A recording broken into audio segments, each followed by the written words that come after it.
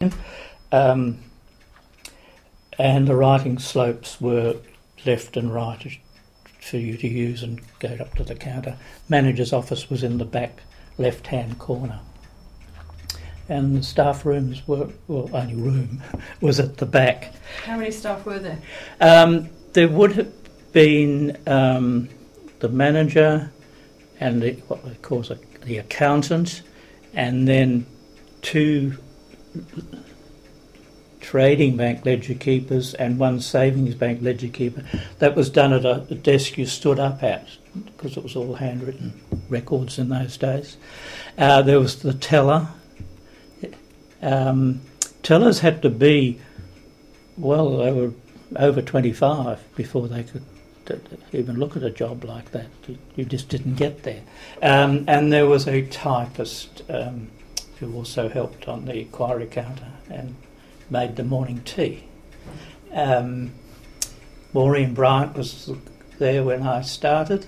As she left to get married, I went to her wedding. She lived at Boundary Road at Mosman Park behind the rope works. I remember going to her home with a wedding present just before the wedding, which was the thing you used to do. Anyway, and then the next young woman there was Lois Bartholomew, who lived just up the road from me here nowadays, in Federal Street. And she went on to be head of the women in WA as the person in staff department who,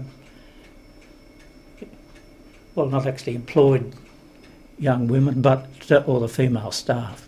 But she was the main person in Perth office, so that was quite something. Did the staff tend to be locals? Yes, the manager lived locally. The teller, who was there for my time, he lived Mosman Park, Swan Street, I think it was. A couple of the others lived in Subi Way. Yes, and certainly this side of the river.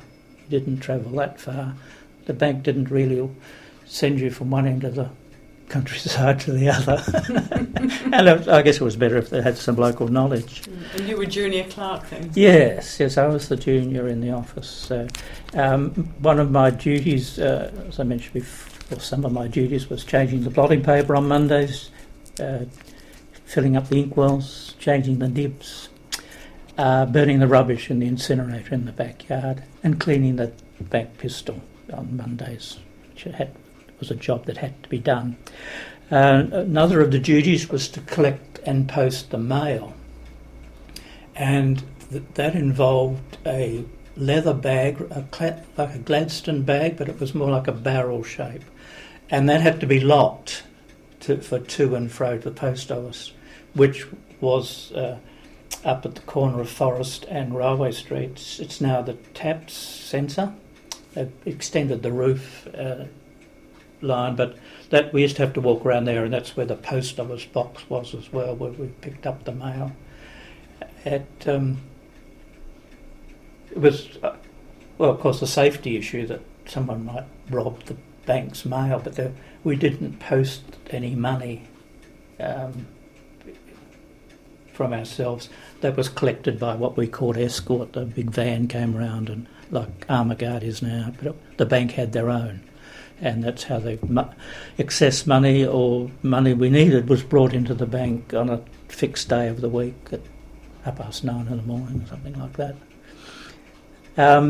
The first manager I had was called Ron Mackar. He lived with his family at Cottesloe, Graham Court off Broome Street. He had a son called Kent, and he was in my sister's class at Cottesloe School. The second manager I had was called John Campbell Pope. Campbell was a name that all the popes used in that family, because sort of handed down from generations. But he was normally John Pope, but Campbell was there. He was married to Helen Brisbane, daughter of Sir Lance and Lady Brisbane. Her sister was Catherine Brisbane, who was a journalist and a theatre critic here in WA, and then moved east and has been on the Australian newspaper as critic ever since. She's a very well revered critic in this country. There was another sister called Paula Manser, Manser was the married name.